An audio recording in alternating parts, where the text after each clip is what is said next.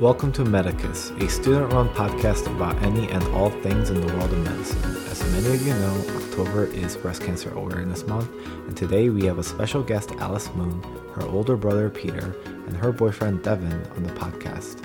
Alice is a 26-year-old female who was recently diagnosed with breast cancer during summer of 2019. And today, we get to hear her and her family's perspective on diagnosis, treatment, and other things related to breast cancer. Enjoy. Welcome to the Medicus podcast. We have a special guest, Alice Moon, her boyfriend, Devin, and her brother, Peter. Welcome to the podcast, guys. Hello. Thank you for having us. Hi. Yeah. So, Alice was diagnosed with breast cancer how long ago? In July, so not too long ago. July, okay. Yeah, and how old are you right now? 26. 26. And I think many of our listeners would think that, breast cancer is something that someone who might be a little older would go with. And I think most of our listeners wouldn't think that you would have to worry about breast cancer when you're 26. And so, Alice, can you introduce yourself? Yeah, so my name is Alice. I am 26 years old. I currently work at a beverage company as a project manager. Oh. Yeah. I studied food science in my undergrad and my master's. Okay. And then I live here in the Chicagoland area with my family. Anything else? Devin, how about you? What do you do? So I'm 23, currently unemployed, but staying with Alice right now, taking care of her. That's nice. Yeah. That's very nice. And then Peter? What am I doing? I'm currently a full-time student at Rush University, getting a bachelor's in health sciences. And I just work part-time at a ramen restaurant in Evanston. And there's not much else to me, I guess. Yeah, I'm just her older brother. All right. That's great. I'm sure there's a lot of things that our listeners would like to hear. Let's just kind of start the story with Alice about, so how did everything start? What was it like in the beginning? Yeah, so nothing was really different in my life. Everything was normal. I was working. I was 1 year into my job, and so and going from studenthood to being a full-time working adult, I now have healthcare insurance, and I'm wanting to take advantage of that because I'm paying for it, Right. And so, thought I'd go set up my first annual appointments with my PCPs, my OBGYN, and then trying to be, a responsible adult. I was like, I should come in with, lists of concerns and how I'm doing. And so, one of the things for women to do is a self-breast exam. And so I did it, and I was like, I've never actually done this, and there are some lumps in there. But I WebMD'd it very quickly. And WebMD can definitely lead you down that, like that spiral, right? Like dark spiral of... Right, and you're worried about having everything. Yeah, and one of the big things is, you have breast cancer. Right. I'm like, oh my gosh. But, I knew that, with breast cancer, or with WebMD, that, it could take you to the most extreme cases. So I was like, it's probably not that big of a deal. I'll just bring it up to my PCP. And so we did a breast exam there, and she's like, a lot of times lumps happen. It's normal. Right. This could be a cyst. It could be just dense tissue. And you don't want to go to the worst case scenario first, right? No, but then she saw my level of currents there, and she's like, well, we can get an ultrasound. So I scheduled an ultrasound because I had a busy schedule at work, and typically appointments don't happen outside of 9 to 5. It took me about 2 weeks to get an appointment for my ultrasound. But as soon as I got my ultrasound, we were looking at it, and then we see, when you look at the ultrasound live, you see a few things glowing up. So the first things we saw were, it kind of looked like snow scattered across my right breast. Okay. And that snow, the ultrasound technician was telling me, is typically calcification. And that's usually precancer cursors. And so we looked around a little more, and we saw a giant golf ball looking glow And then that I pointed out, I was like, what is that? And the technician's not technically not supposed to tell me anything. She's like, Right. oh, we got to call in the radiologist. And so from that, from like her love, from like how concerned she kind of looked, I was like, oh shoot, what the heck is going on? Yeah. So the radiologist came in and was like, we can't tell until we have a biopsy, but you have a lot of precancerous symptoms. And so at that time, my cousin was visiting in town, so she was waiting. She took me to my ultrasound and she was waiting for me. I told her, I was like, oh, it's going to take about 10 minutes, do a quick ultrasound, come out, make sure I'm healthy. But I was in there for like an hour and a half, and my poor cousin was sitting in the waiting room like, what the heck is happening? And so radiologist comes in and he tells me like, well, these are the things that it could be. Lists off cysts, dense, breast tissue, all these things. And he's like, and there's a small chance it could be cancer, but you're so young, it's very low chances. And so we Do they give you any like specific percentages? No, they did, but I don't remember. They give me a whole packet. Right, and so they would think that, oh, you're 26 by then, and it's just like probably not cancer. Right? Yeah. Okay. Yeah. And so they said a lot of things are like, we can't be sure until we get yada, yada, yada tests. Right after the ultrasound, we went to get a mammogram. And the mammogram showed up like the exact same things, precancerous cursors everywhere. And so the radiologist was like, I think we should take a biopsy just to be sure. So we scheduled for a biopsy. We scheduled for me to meet with a surgical oncologist. And so when we did that, I was like, whoa, isn't that jumping things the are gun a little bit? escalating really quickly. Yeah. And so I was like, aren't we jumping the gun a little bit by meeting a surgical oncologist? They're like, no, just like, as precautionary, just to talk, because they are the experts in it. Right.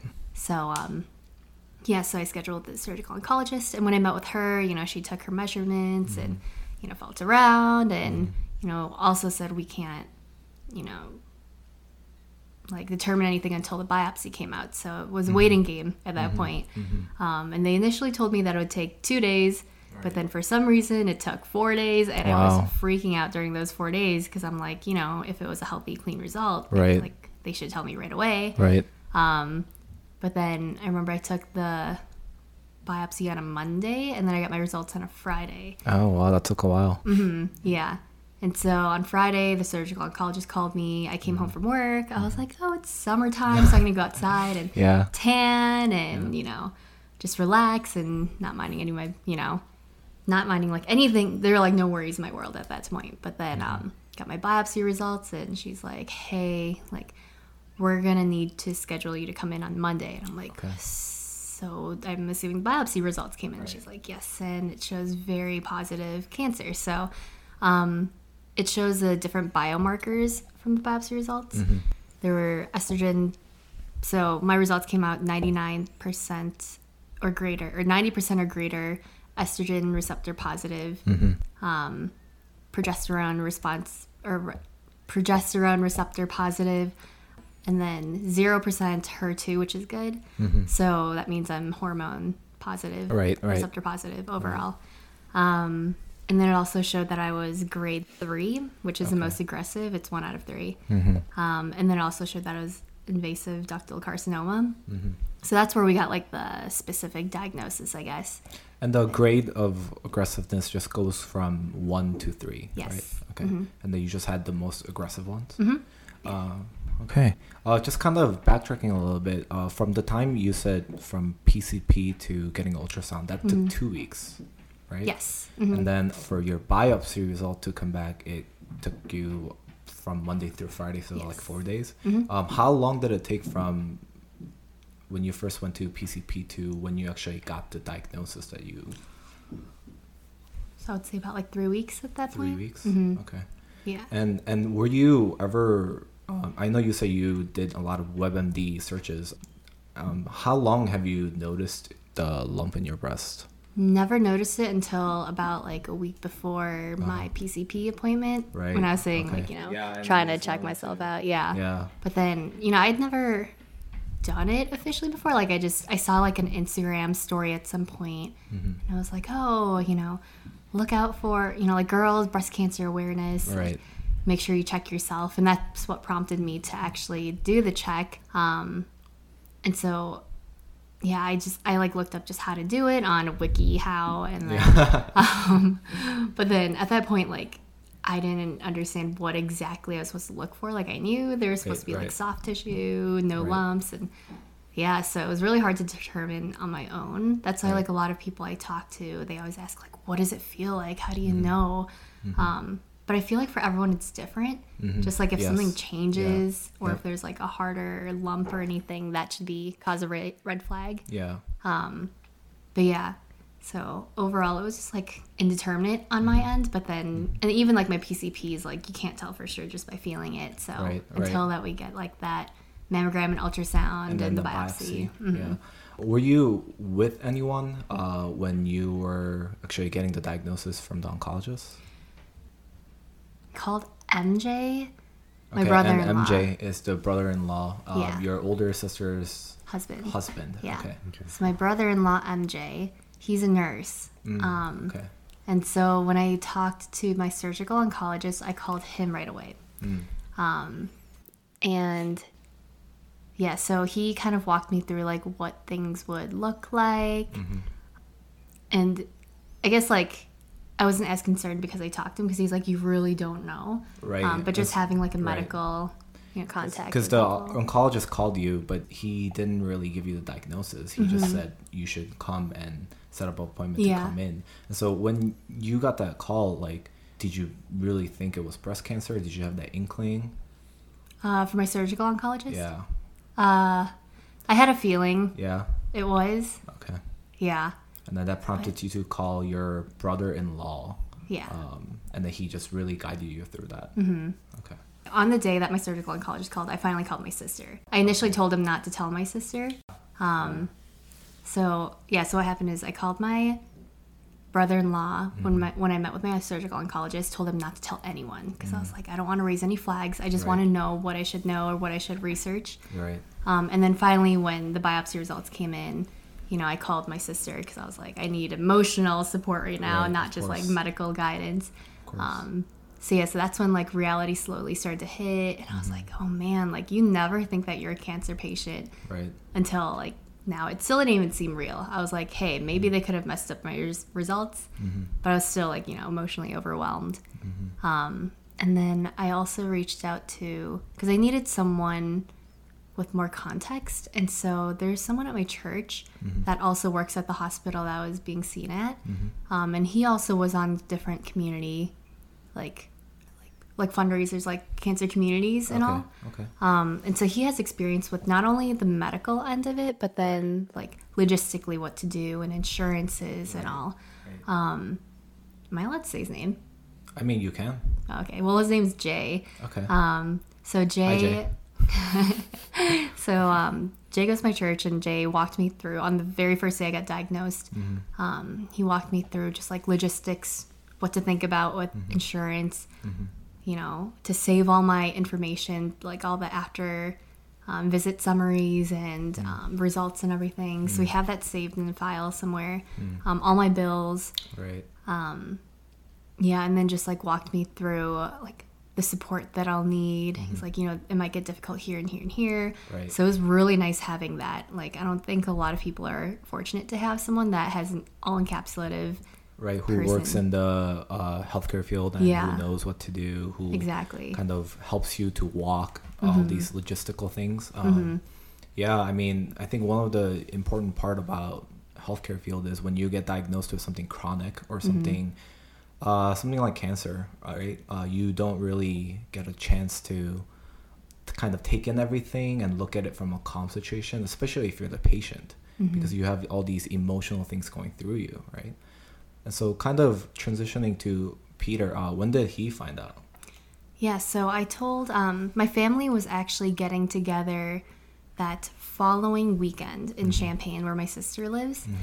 And so this is the first time our whole family got together in a really long time. And so I made it a point to make an announcement at that time that we, as a family together. I don't want to tell them individually or on the phone, like we're together, so we had each other as emotional support. Right. So after dinner, we were enjoying everything, and I announced that to my whole family. You know, guys, I'm sorry to tell you, but, you know, I got diagnosed with breast cancer, and we're going through tests to figure out the staging and the diagnosis of it, the, you know, complete diagnosis of it. My parents initially thought it was a joke because I was like smiling and as I was telling the story, or, you know, sharing the news with them. So it took them a while to kind of like understand what exactly was going on. But then I don't know, Peter, what did you think from your perspective? Well, I actually didn't learn that at that family gathering. You actually called me a few days prior to that happened. But yeah, it was. I remember actually you first called me. I think on a particular evening when I was at a gathering with other friends, and I remember I told you, "Hey, I'm at a party. What's up?" And you said, "Oh, nothing." But I had a hint that, you know, something was up. I didn't want to jump to a conclusion right away, but I knew I just had a pretty bad feeling as to, you know, what the news was. And I think you told me the next day, and what did I feel? I think I just tried to keep my head up and think, all right, well, we need a lot more information as to, like, you know, what exactly is going on, how to move forward, because I don't want to, I don't know, freak out and jump to any conclusions. I kept thinking, all right, let's wait for, I guess, more information. Let's hear what medical professionals had to say, and let's just make the smart decisions here. I don't want to do anything brash per se, but I guess we'll get into this later, but I almost got pressured into, I don't know, rushing into, I guess, premature chemotherapy or doing treatments that would have been too soon if we just said, just do it now, you know? And we'll touch on that in a little bit. But yeah, I remember at that family meeting, once we all realized that, oh my God, Alice has breast cancer, the immediate reaction was that we all wanted to help as much as we could.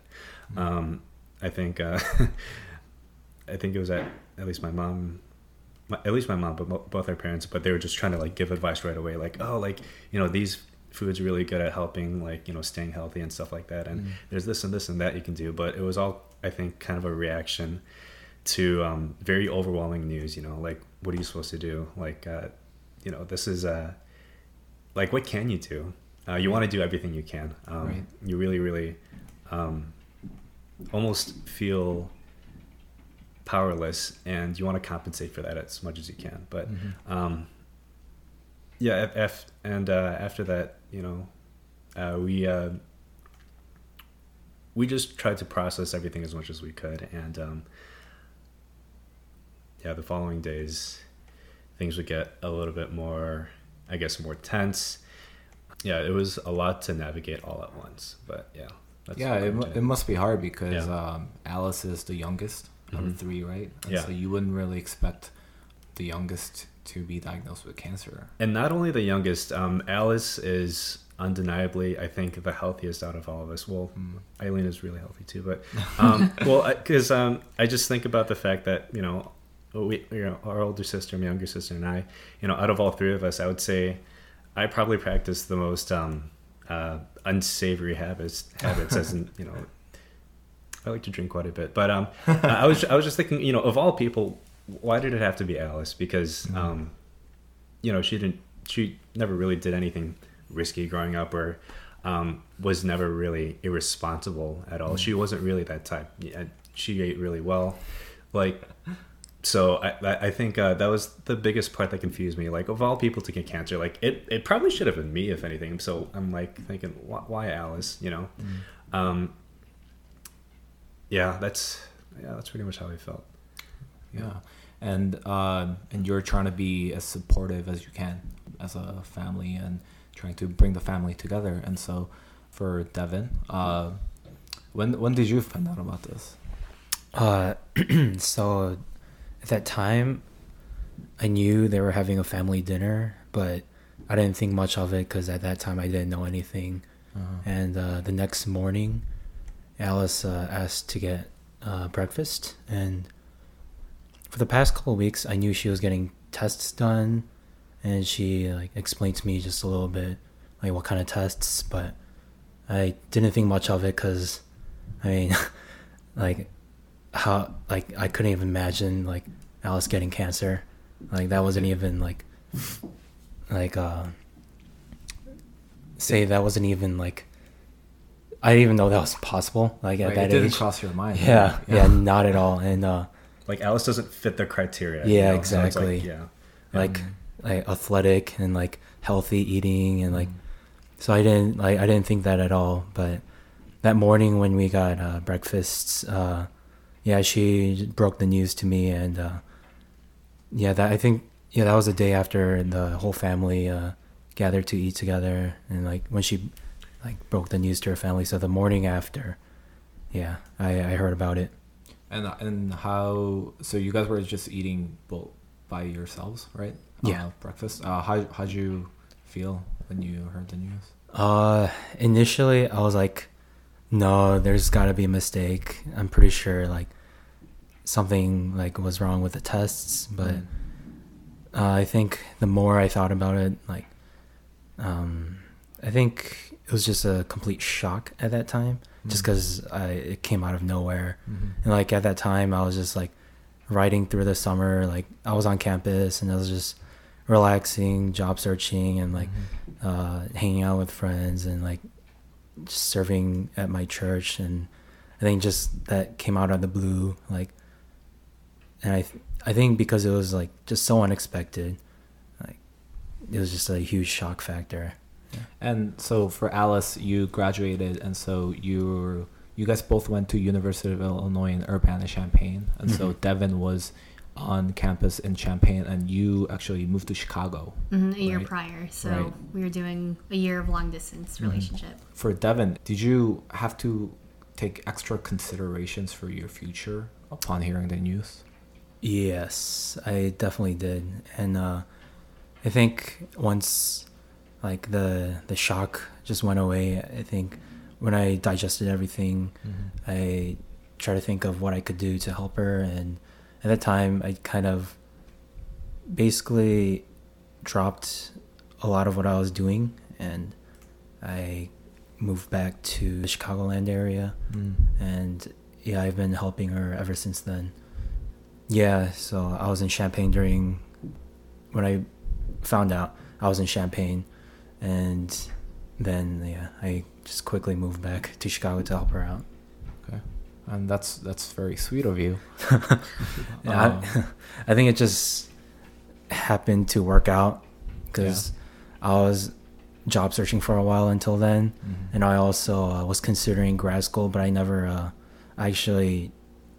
I was accepted into grad school, but I decided not to do it that year, and it just somehow everything worked out so that I could come back to Chicago to help her out.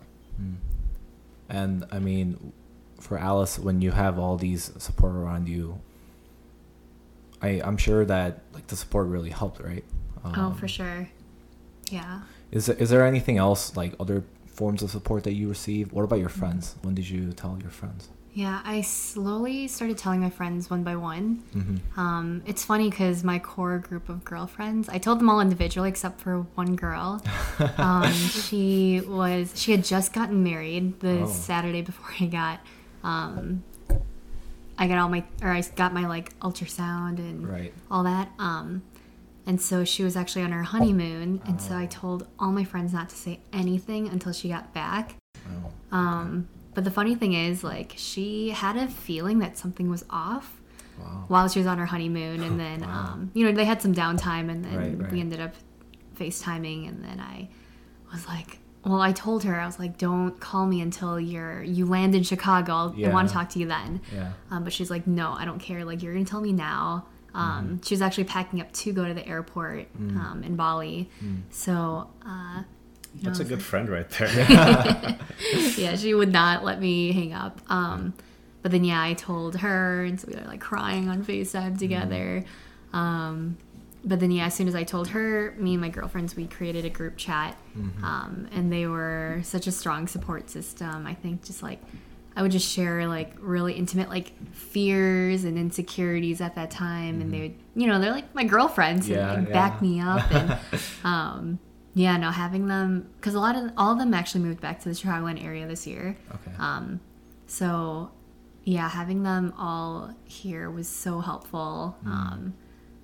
Yeah, and I feel like they, you know, even though they don't fully understand what I'm going through, you know, I know that they are always reaching out to me, always wanting to support me, always like looking out for ways that they can help. Yeah, they've been exceptional and like going above and beyond to help me out.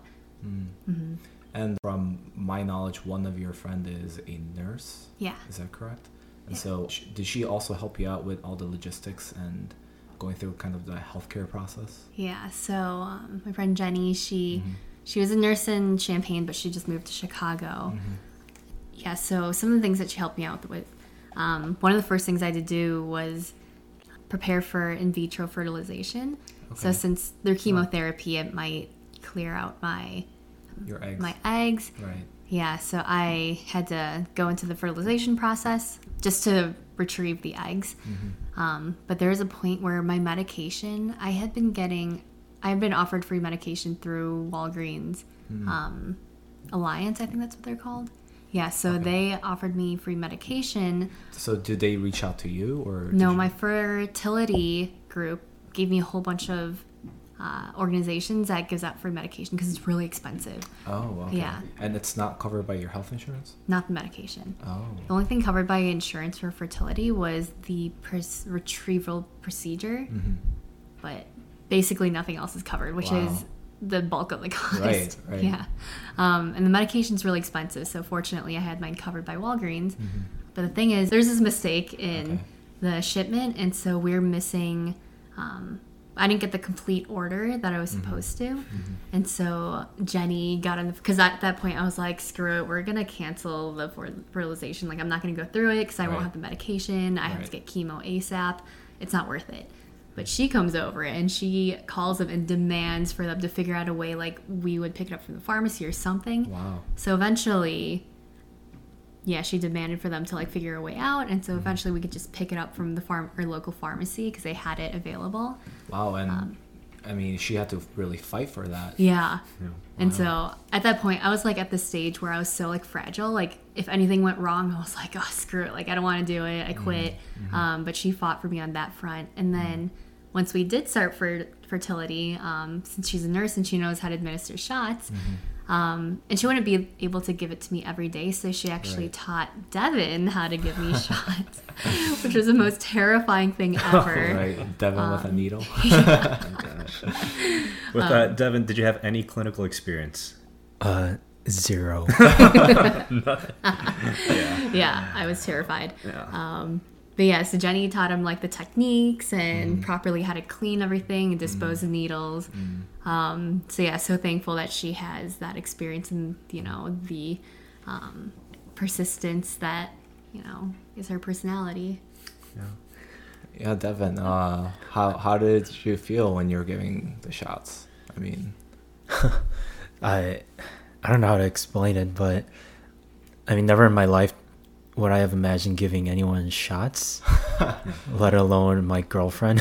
Oh, wow. Yeah. And it wasn't just like one like small shot. It was like 4 different shots, and like needles were various sizes. And one of them, I forgot what it was called, but it was a blood thinner. And apparently it was a Letrozole or I forgot, yeah, something like that. But apparently it's extremely painful, so yeah. It burns. And the first time he gave the shot, because he was scared, I was scared, and he wanted to be gentle on me, so he went very, very, very slowly. But the first shot we started with was Letrozole, and the super painful one. And so he was going extra slow. And so at first I told him, I was like, "Can you go slow?" And as soon as he started going slow, I was like, "Go faster!" So yeah, so we had a huge learning curve, but by the end he was a lot more consistent. I think he gave like the least painful shots by the end. Wow. So yeah, so we had about 2 weeks of giving like our own shots. And even Jenny was telling me like some nurses don't do mixing. So with fertility, like the shots, you actually have to like take the saline solution and mix it yourself, and then like create your own doses. Right. Yeah, because you have like every patient has like a unique like medication set. Yeah. Yeah, so even like the mixing point, she's like, usually the pharmacy does this for us, so nurses don't even do that. So we had to learn all these things, watch like help videos. Did you go on YouTube? No, they gave us a website that had like specifically for that medication for fertility. Wow, that's a lot of research. Yeah. And then so we had about 2 weeks of doing that, but we had a lot of like nurse friends and family. So my brother-in-law, my friend that's nurse at Lurie Children's Hospital, they all came and they all gave me shots at different times. And the final shot was like I forgot what it was called, like a release shot for the eggs. Okay. But I had to get that in my butt. So one of my nurse friends, she works in OBGYN, but she volunteered to give me my butt shot at the very end. It was really awkward. It was the first time like anyone had ever seen my butt like that. So she had to give me my butt shot. But she was super cool about it. And it was actually kind of fun in the end. Okay. But yeah. And so, aside from fertility, what about your job? What happened there? Yeah, so during the time I was doing my scans and tests, I told my boss, I just got diagnosed with cancer, and he was like, take all the time you need to be able to, like go through the testing and figure all that out. Because, when you're getting screened, like, you can't tell them like, oh, I'm too busy to come in for that. Like if they schedule you, you have to come in then. So he just told me, don't worry about your projects. We'll take care of it. Just let me know. Like, I just gave him like a big sheet of just like everything he may need to know about all my projects. And I would check in with him every now and then. But yeah, essentially like for the 2 weeks I was getting my tests and scans and all, he, and my project management team took care of everything for me. Wow. And then I had to eventually face HR and figure out like disability leave and FMLA. But with that, I had 12 weeks of unpaid leave for FMLA. And that can be either all at once or I can spread them out. And since all my treatments will take about 9 months and I have 12 weeks, I had to strategize how to spread them out. So, so I met with HR. We figured all that out. On days of chemo, I'd take off, and then when I have surgery and radiation, I'll take off the bulk of my time there. But I am able to work from home. Wow. I don't do my project management work because project management you have to be more consistent, and with chemo, sometimes I'm out. Sometimes, there are unplanned days where I can't work, and that's kind of hard to do with these projects. And so they've actually shifted me over to a special, quote unquote, special projects role. And so I do a lot more like side administrative work and marketing projects.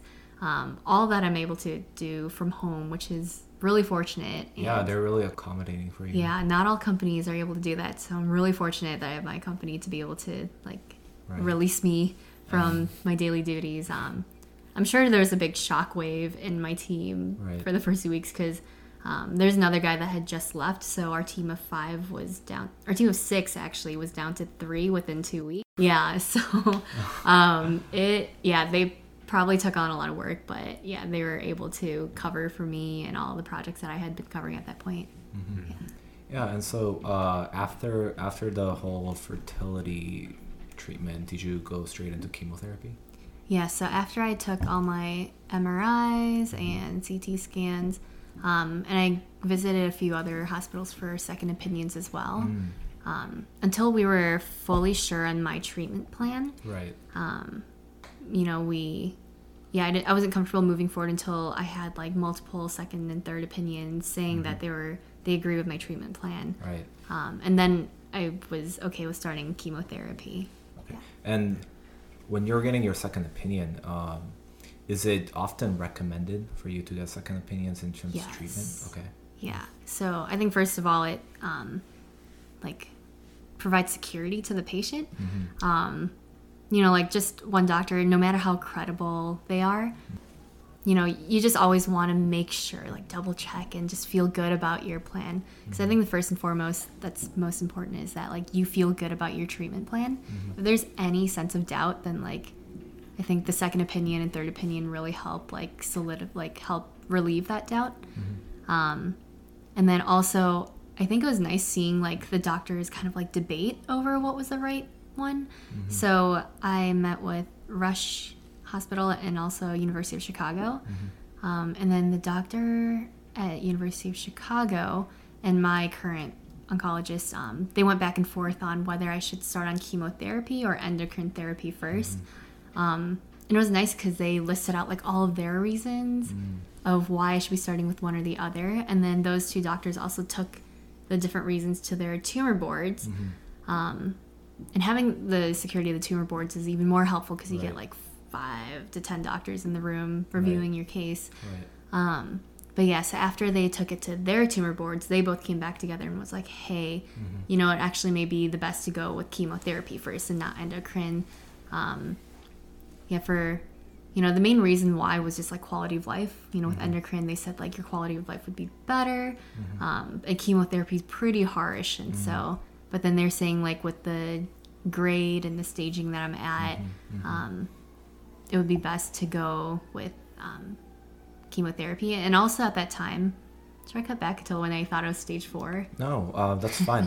You want to give that story about your diagnosis and your additional tests, right? Sure, yeah. So I got my CT and bone scan first. And then the CT scan actually showed that there was some activity in my neck, but a neck as well as like breast and lymph node areas, and then also in my rib cage. And so they, you know, after the CT scan, they're like, okay, there's a neck activity, but then that happens all the time. We won't be able to confirm until later. So after the MRI and PET scans, a PET scan's actually where they show, you know, high glucose consumption for cancerous cells, right? And so in the neck bone, they actually saw my C2 cervical spine. So they saw a lot of glucose activity there as well. And they're like, oh my gosh, you know, that is like, that's what we see for cancer. And so if it leaves the breast area and the lymph node area and it's in it's moved to a bone or a different organ, it's metastatic, it's stage 4. And that didn't register in my mind at first. I was just like, oh, stage 4, it's just next stage, whatever, it's moved.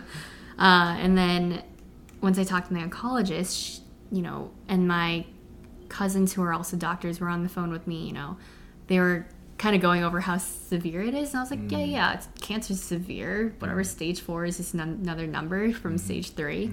And then finally when I went home and, you know, talked to my cousin who's also a doctor and did more research, I was like, oh my gosh, stage 4, metastatic cancer is not good, you know. It's, you know, incurable, and the life expectancy doesn't look very good. And at that point, like, they can only treat you to elongate your life and, you know, like uphold your quality of life at that point, basically. Like, there's no cure. And so that's when, like, it really, really, really hit me. And then I felt the sudden urge to, you know, just scrap all fertility, just get into treatment. But then, yeah, so that was my, I guess, like, biggest pivotal, most freak out moment. And I think that was when, like, all of cancer had hit me, like, oh my gosh, like, you could have some severe consequences in your life because of cancer and all that. So I think the realities really hit me then. But then my friend Jay, he reminded me, like, you know, don't jump to conclusions yet. You know, we don't know for sure if this is cancer. We need more information. Like, there's no need to freak out. And then, you know, if you're running off of your fears, you cannot think logically. And so you have to just, like, calm down and breathe. So he helped me really just, like, step back, understand the realities of, you know, whether it's stage 4, stage 3, you know, the realities of it. But then you need to calm down, and this is what we need to do next. So he helped me, like, kind of refocus and, like, move on to the next step, which was meet with the neurosurgeon. And luckily we took some more CT scans, and the neurosurgeon, and he checked with it was like 3 or 4 other radiologists that we couldn't take a biopsy because it was way too close and in like Right. sensitive place on my spine. And then also too, they deduced that it didn't look like cancer. It looked like oh my gosh, I'm blanking on the name right now. Fibrous dysplasia, Okay. which they think is like a birth defect. Yeah. Which is great Right. because Great it's not news. cancer. Right. It's a birth defect thing. So Yeah. does that mean that what you thought was stage 4 is Now back to stage 3. okay? But the downside is we won't know for sure if it's cancer or not.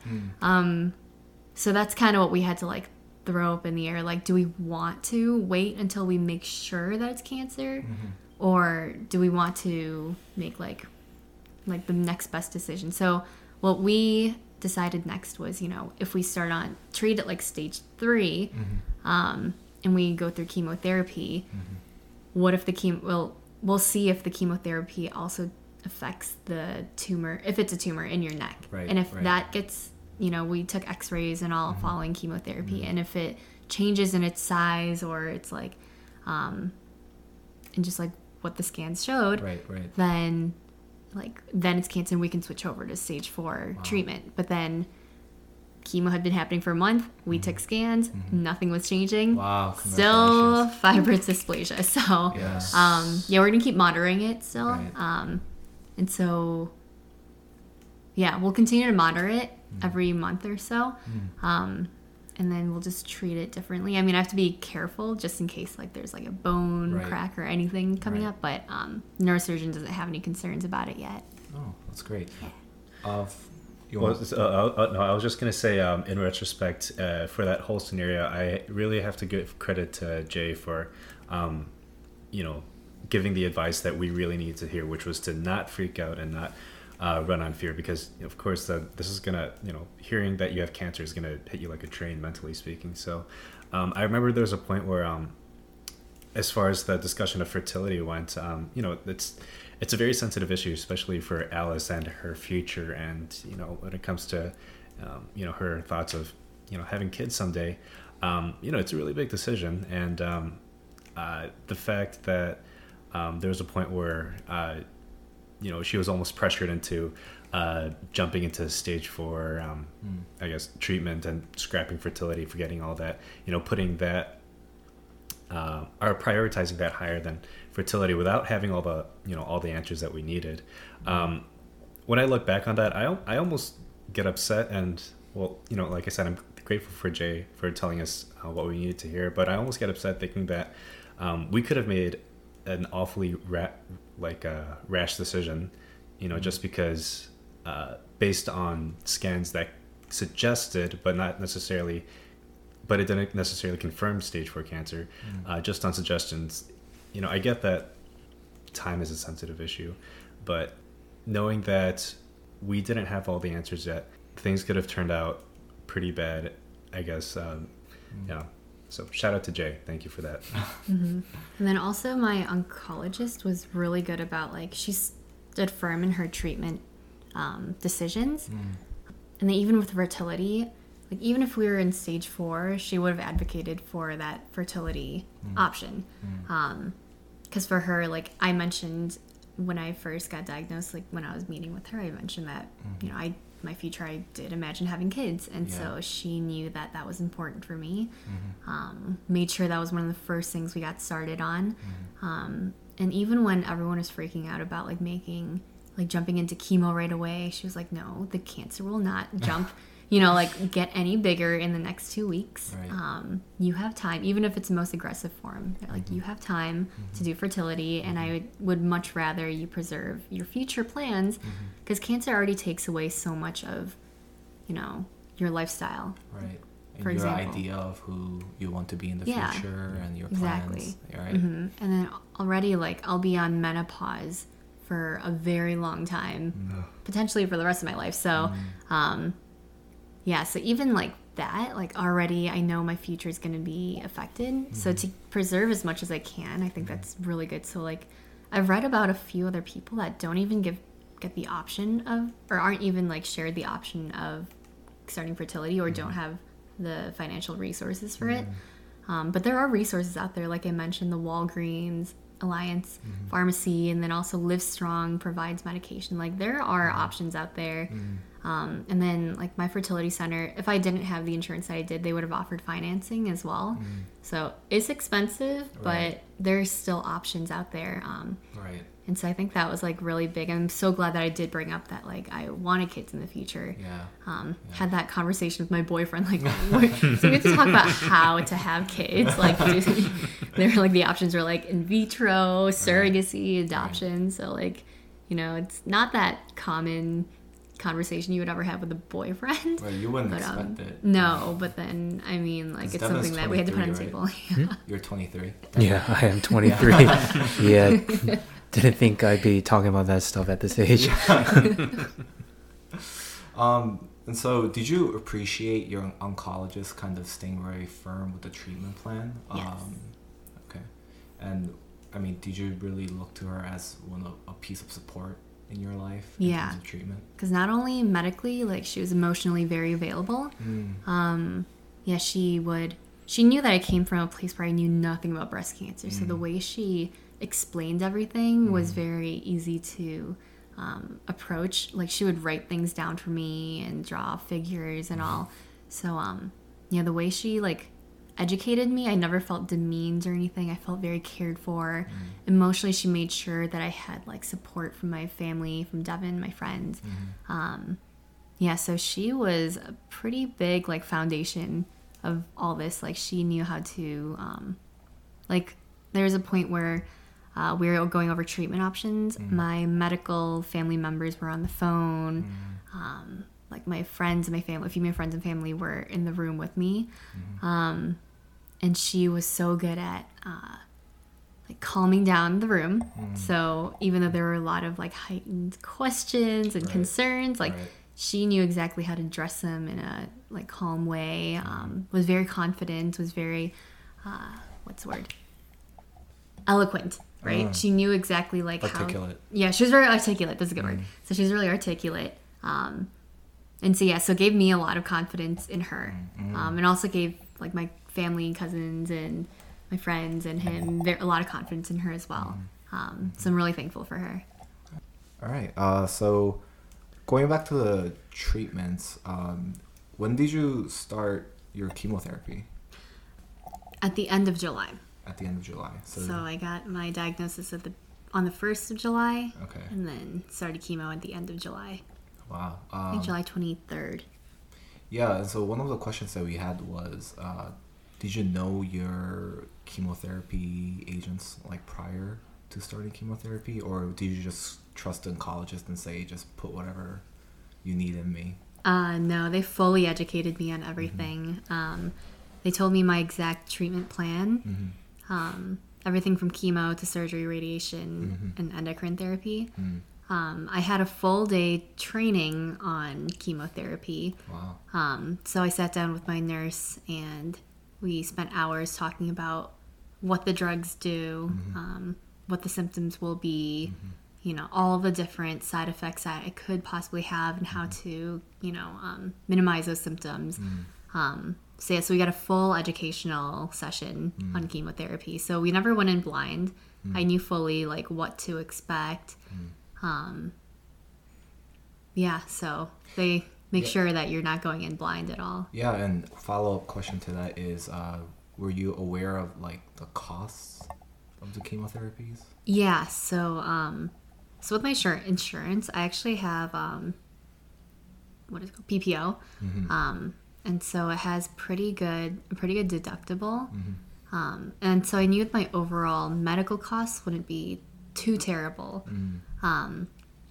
So with chemotherapy, so I didn't go in knowing exactly how much it would cost, but then with the bills coming out, it's only like a few $100s per session, so it's not bad. But if I had something like HMO and everything's out of pocket, that would have been really hard to, it would have been really expensive and really hard to cover.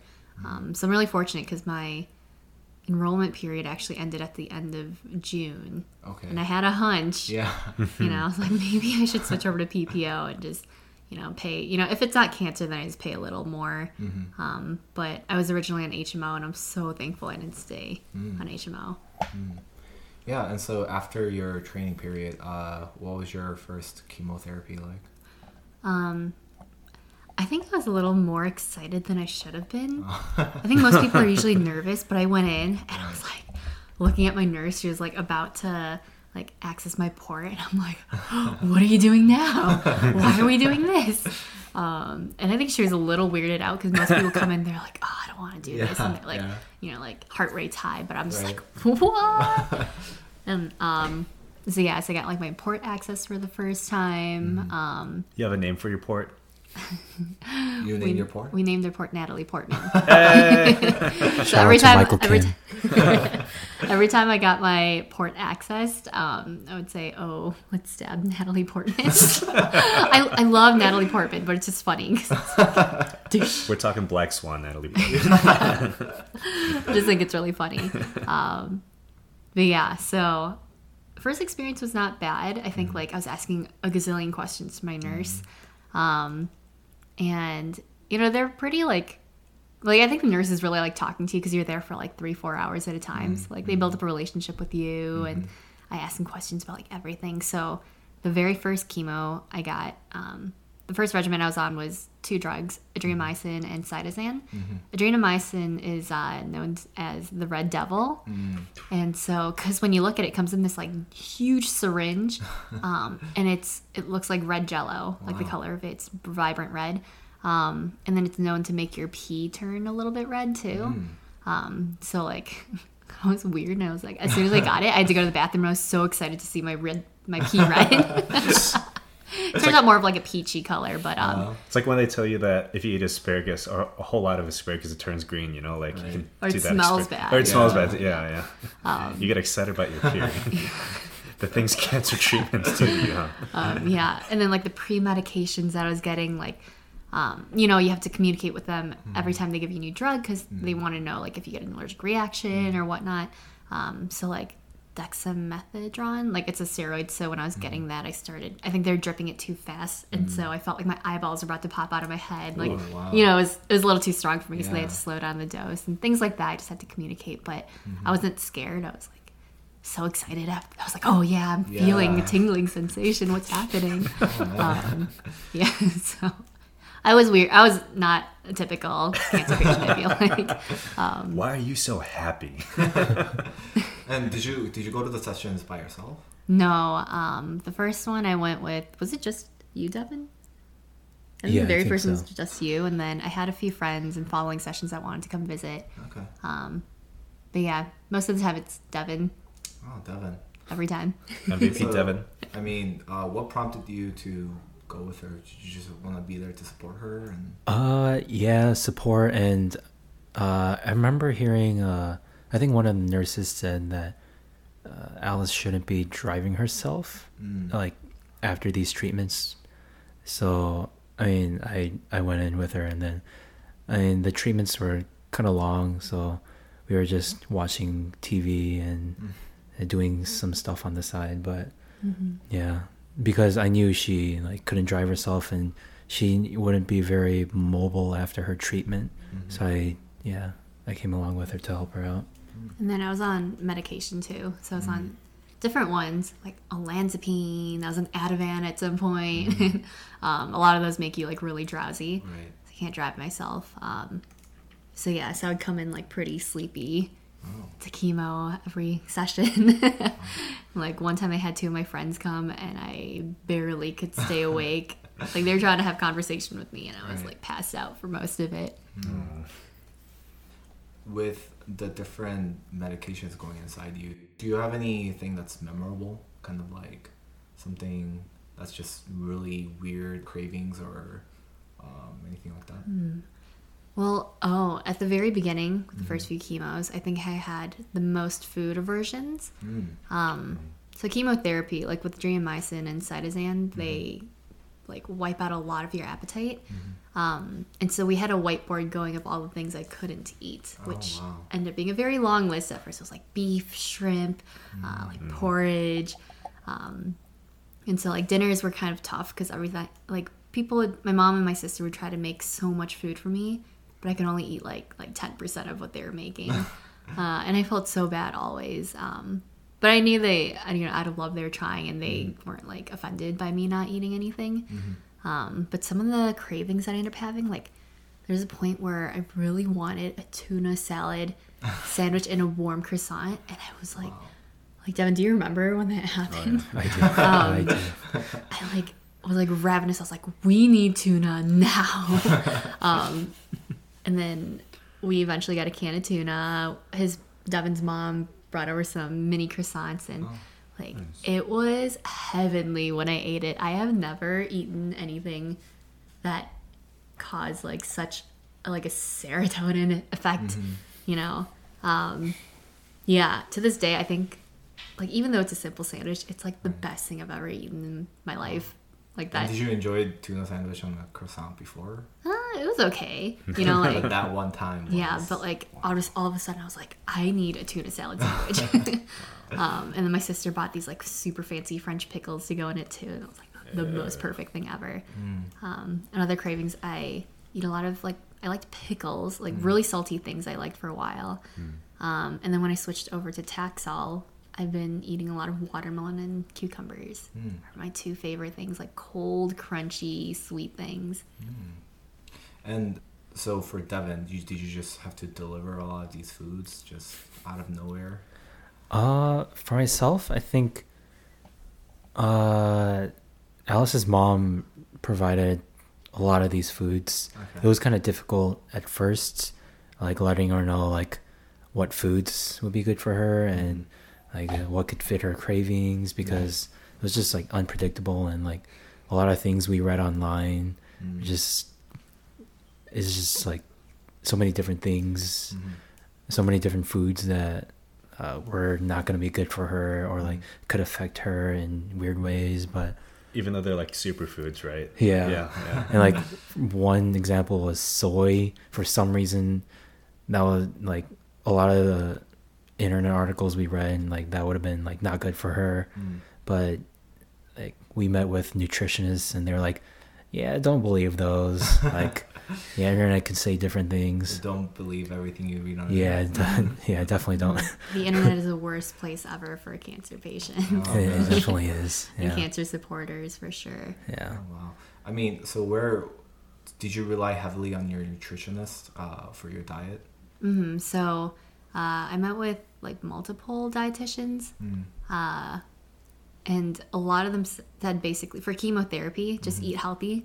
The main objective is to keep your weight up, even though I have no problem with that right now. I'm actually gaining weight. But yeah, so the main objective was to keep your weight up, and just eat generally healthier, avoid foods that have high microbial issues, so like sushi, deli meats. I had a Popeye sandwich yesterday. Avoid doesn't mean just eat with caution, like honey for botulism. So just be cautious of those, and then just eat like overall healthy, like plant-based diet, balanced meats. Avoid like fried foods if possible, because at that time I had like a thinner stomach lining, so like highly acidic, spicy, fatty foods would irritate it. Right. So I think just like in the end, it was just trial and error of what I was able to eat. And now that I'm on Taxol, able to eat almost anything. You said you had weird cravings, right? Did that go away when you switched to medication?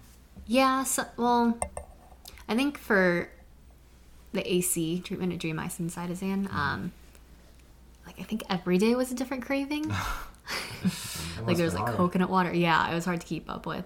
So I think every day was like a different craving. And then when I switched over to Taxol, I didn't have any insane cravings anymore. Just like average girl cravings. Like yesterday I really wanted Taco Bell because it sounded really good. I don't think there's like a nutritional reason why I'm craving these. I just felt like it. But yeah, just nothing out of the ordinary, like girl cravings. Well, I think so. One of the things that you kind of see a lot on movies is that cancer patients have, first of all, lose all their hairs and just in front of the toilet a lot, just throwing up. Is that something that you also went through as a side effect? So after the first chemo treatment, I don't think we were very smart. As soon as I left my chemo treatment session, we went straight to Andy's Custard and got a big boat of ice cream. And then we went to the movie theaters and watched, was it Toy Story 4? It was. Watched Toy Story 4. And movie theaters are notorious for being like disgustingly filthy. But I felt good after chemo, and I was like, yeah, like I can live my life normally. I have the day off from work. I can go watch a movie. But then we got home that night, and I started violently like puking and everything. And also, like, any bodily fluids that come out of you have a little bit of, like, the chemo medication in it. And it can be dangerous for other people. So as soon as I, like, puked, I was like, no one touch it. Everyone stay back. But yeah, I was, like, nauseous. I had headaches. And it was terrible. And so that was, like, the only day where I had, like, the classic in the movies where you see, like, me heaving over the toilet and all. Yeah. But after that, I've never had that symptom because... there's medication that they give you that I should have taken, to curb the nausea. Wait, actually, there was one other time where you puked. So we were eating, and I think we were eating lunch and just normally eating, and then suddenly Alice gives me just a little look, like uh-oh kind of look, and then she gets up from her chair and she just projectile vomits all across the kitchen. And it shot at least 10 feet away. No way. Oh, yeah, that was the last time. I didn't feel nauseous or anything. It just was... You were just laughing about it. Yeah, I was just like feeling normal eating. I must have like eaten too fast or something, and like that mixed with like a little bit of nausea that's always been overhanging through chemo. But yeah, it's true. I projectile vomited like 10 feet ahead. I was in the dining room from one end, and it reached all the way to the stairs that are like a good 10 feet away on the other side of the dining table. And Devin and I just stood there frozen. Like, what do we do? There's vomit everywhere. We had this like bleach spray. We sprayed it everywhere. We sprayed our seat cushions, forgetting that it was bleach, and our our seat cushions. But it's okay, we got new ones. It was due time for us to change it. Those red ones we had. We had that for like 5-10 years. They needed to go. But yeah. What was the question before that? Media, I guess. Just kind of the side effects, because movies usually portray like losing all the hairs and just kind of throwing up a lot, and so your experience with that in terms of chemotherapy. Yeah, so a lot of times like not heaving over a toilet or anything, like felt nausea. It was especially the worst in the beginning, but then I think when you communicate with the pharmacists and your oncologist, they prescribe medication that's customized to you. Oh, wow. Yeah, so so I started off with Pepcid and Zofran. No, not Zofran. It was another one. It was Zofran plus something else. So basically, they prescribed me like general anti-nausea medication. One of them was not working, and it was like making me feel terrible. So they switched me over to olanzapine, which can also be used for like antidepressants, but for me it's for anti-nausea. And it would usually make me fall asleep at night, but it worked like a charm. Like never felt major nausea. And then like any other symptom I would bring up, and they would explain to me like what to use. So like I started getting migraines, and they're like, oh, use Advil instead of Tylenol, and just like a lot of other side effects. So the only other major one I could think of that you mentioned was the hair loss. So I knew it was coming. And I think after the second chemo treatment, the first one I had no problems. My hair was all there. I actually got a haircut. My boyfriend, brother-in-law, and my sister came over, and they gave me like a fun haircut. And we like cut out all different hairstyles. And then eventually we gave myself a mohawk.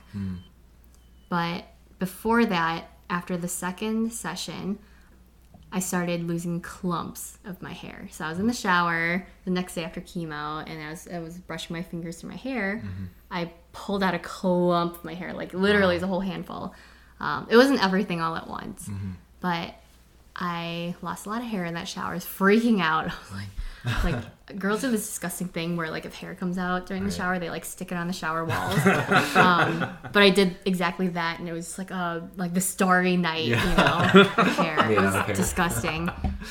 So from that, we, like, decided to cut my hair a little bit and, like, give myself cool hairstyles. But by, like, I think session 4, all my hair is gone. Luckily, some people lose their eyebrows and their eyelashes. Mine stayed on, so I have somewhat of a normal looking face still. And then other symptoms, typically people get mouth sores. Luckily, I only had mouth sores once, and it was like a teeny tiny little spot. But some people have it really severe where like they can't even chew on things. So I got it very lucky where I didn't get any mouth sores, and I still don't have any mouth sores. But the next symptom I should be looking out for potentially is neuropathy. So I'm on Taxol right now, and one of the common side effects is neuropathy, where you lose sensation in your fingers, extremities. And so to prevent that, we have these like super cold gloves. We stick them in the freezer overnight. And then on the day of, 15 minutes before I get my chemo medication, I have to put on these icy cold gloves and icy cold socks. And I have to tolerate that for like the hour while the drugs are being administered. It's terrible because my hands are always cold anyways. I have a low cold tolerance.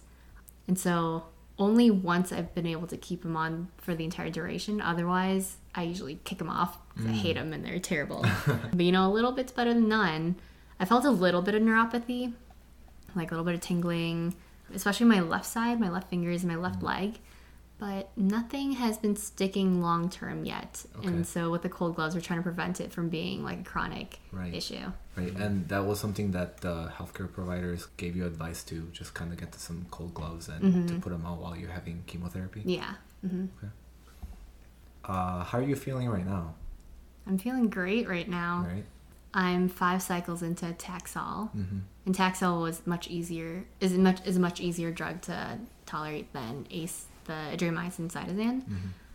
And so the first few, I think, cycles, I like had a little bit of a harder time because I was transitioning into it. They gave me a lot of Benadryl with it, so I think I had a hard time like adjusting and like weaning off of the Benadryl. But now that I'm 5 cycles in, usually I have a hard time on the day of. I usually sleep for the duration of the day. Then, I mean, I had chemo yesterday, and I'm here talking, and I feel, you know, full of energy, back to normal. So yeah, so I think like my body adjusts to the medication, like once I switch over to a new medication. But yeah, I feel great. Not all people feel like this. My doctor tells me I'm tolerating the chemo really well. Right. But there's some people that have like a really hard time and have almost all the symptoms that are, you know, that are advised that they may get. So I got really lucky. I'm able to go to the gym pretty often too, because Devin likes going to the gym every day. You know, it's motivation for me to go as well. And so to stay physically active helps with recovery week after week. And then after dinner, we try going for walks just for like 20, 30 minutes. Yeah, because I feel like every time I'm more physically active, the faster I recover. And luckily, like my like white and red blood cells and my new nebulastas have been staying like in an acceptable range. And they're saying, you know, physical activity really helps with that. So yeah, so I've been really fortunate. Yeah. And I mean, it seems like aside from the chemo treatment, you have a relatively normal life, right? Yeah. And so I think one thing that is kind of very apparent throughout this interview and podcast is that you seem to have a very optimistic personality. I think if you're 26 and you're diagnosed with breast cancer and you're going through all this treatment, it could feel like the world is kind of coming down on you and coming around you. And it seems to me, as we were talking across the table, that you are completely accepted it. And it's just kind of very energetic about it. I mean, like what keeps you up and about and very optimistic? I would say before I go into that, it's not normal to have really low moments. I've definitely had moments where I thought I was gonna die. You know, I'm like, oh, it's all over. You know, I've tried to push people away because I'm like, I'm just gonna be a burden on them because my medical issues are gonna take over my life, and I don't want people I don't want it to affect other people's lives, and I'd rather contain it to myself. So there have definitely been moments where, like, emotionally it's really hard. And Devin has definitely seen, but I think he's seen every crash and burn I've had. But I think he's also one of the reasons why, like, I get back up. Like, the people around me, I have such a strong support system. Like, my family has been nothing but amazing at raising me back up, keeping me motivated, making sure I have everything I need. So, like, my family, when everything logistically was the toughest and I felt very overwhelmed, like, my brother and my sister stepped in and took over basically all the logistics and made sure I had more than enough resources necessary, to be able to go logistical process smoothly. And then, so why I'm able to say it's so positive, like, I think I really have a strong support system. Like, I have a Facebook group where I can vent a lot of what's happening. And then people, like, write so many comments, like, really encouraging things. And just, like, I feel like I have an army behind me, standing beside me. So I never feel alone exactly. Like, there's a certain point where I do feel alone because no one's going through what I am going through. But, like, essentially I feel like an army supporting me. And then also, like, I have pretty, like, strong faith in Christ. So I'm a strong Christian. And I feel like having a strong faith in that, like, there's nothing physical that could really discourage me. As much as it takes away from, like, my life here and I feel like it's unfair sometimes. Essentially I have, like, a greater hope. So, like, if I have my eyes set on that, it's more encouraging than, like, looking constantly at, like, what I don't have versus, like, what I, live for in the end. So, yeah, I think I'm very, very blessed and fortunate. Not everyone has a support system like I do. Even just within our family, like, I know I have such a strong foundation. So, yeah, I think the fact that, like, I never feel alone. And then there's also another funny one. So my brother sent me this Instagram page called The Cancer Patient. And so it's just, like, this person that, posts, like, memes about cancer. And then also, like, discussion topics on Instagram stories. And, like, it's a whole bunch of cancer people venting and, like, making jokes about cancer. Which, like, for me, I love making dark cancer jokes. Like, for a while I would, like, play this, like, cancer card. Like, if I was, like, if I wasn't getting what I wanted, I'd be a brat and be like, well, I have cancer, you can't do that to me. Just making light of it. And so this whole Instagram page is just, like, all about, like, people making light of their dark cancer. And so that's, like, another way for me that I can just, like, never feel alone, like, can vent to. And it's great. I love communities like that. Do you want to plug in the cancer Instagram? It's literally called The Cancer Patient. Okay. And so for anyone listening, you can go and check it out. If any of you guys are just going through cancer treatment, maybe it's a great place to vent and just find a community. And it's also caretakers too. A lot of caretakers on there. Okay. Wow. Just kind of looking out, do you have any advice for anyone who may be in the beginning stages of maybe just finding out they have cancer or breast cancer or anything like that? Yeah, I would say the hardest and most terrible part is right after diagnosis and before you start treatment, because that's where the logistical nightmare is. And that's where I needed the most help, both, logistically, but also emotionally. Because at that point, everything's moving so quickly, it's really hard to organize your thoughts and the paperwork and trying to figure out, like, what the best things are for you, like, legally as well. Right. So I think for me, like, I always call them my power team. I was like, of the day, there'd be different people coming to help me. Yeah. So I think just, like, it takes a lot to delegate the help. Because at some point, sometimes I was like, I'm the only person that understands all this. Like, no one can help me. But in reality, like, people want to help you. And as long as you sit them down for 30 minutes and, like, explain to them this is how you can help me, then they take off. Like, my brother took off, like, with all the legal aspects of everything. My sister was, like, my secretary and, like, collected all documentation. My boyfriend was, like my literal in-person secretary and, like, take notes for me at doctor's appointments. And just having that help was so incredible and so helpful. But yeah, that, I would say the beginning stages are the hardest part, and it feels like your world's going to collapse. Like my brother mentioned before, not to make any rash decisions out of fear, not to quit on anything, because because so many things are crashing down on you, you feel like, I have cancer, what more is there in life to look forward towards? But there's so much, and there are a lot of resources out there. Sometimes you just have to go out and find it, or your doctors may know of it, but they may not have brought it up. So as long as you communicate your concerns and your problems, like, they will have resources for you. And so yes, like, every person I talk to, I would kind of just like talk about my concerns of the day, and a lot of them would have resources. I think in the end, like, you have to just let go and let people help you. And all you should be caring about is your medical concerns at that point, getting yourself from one appointment to the next, and having other people taking care of things for you.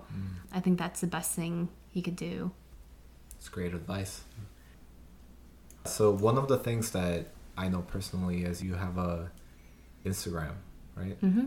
Where you kind of lay out your story about what you're doing, how you're going through it, and you want to plug that in? Yeah, so my Instagram handle for that page is Moonwalking TC. TC stands for Through Cancer. And it's associated with the Facebook page as well, which is closed. But I mean, if you would want to be a part of that Facebook group, just I think you just have to send in a request to join. The Facebook group is called Moonwalking Through Cancer. And I think it'll prompt you with 2 questions. Just say you heard about it through the podcast. Otherwise, if you're a complete stranger, we'll decline you. But yeah, I have a Facebook page and Instagram handle, and if you'd like to follow along, request, and love to share the story with you. All right. Well, thank you very much. Thanks for listening to this episode. This would not be possible without the support from our listeners. Please rate, review, and subscribe. We appreciate donations to help fund the production of this podcast. To support us, go to medicuspodcast.com, where you can additionally find show notes, links, and information about our guests. We are at Medicus Podcast on Twitter, Instagram, and Facebook. If you have any questions, comments, or episode suggestions, please submit them on our website. This podcast is intended for general information purposes only and does not constitute the practice of medicine. No patient-doctor relationship is formed, and the content of this podcast is not intended to be a substitute for professional advice, diagnosis, or treatment. Views and opinions are their own and do not represent any organization. Thank you.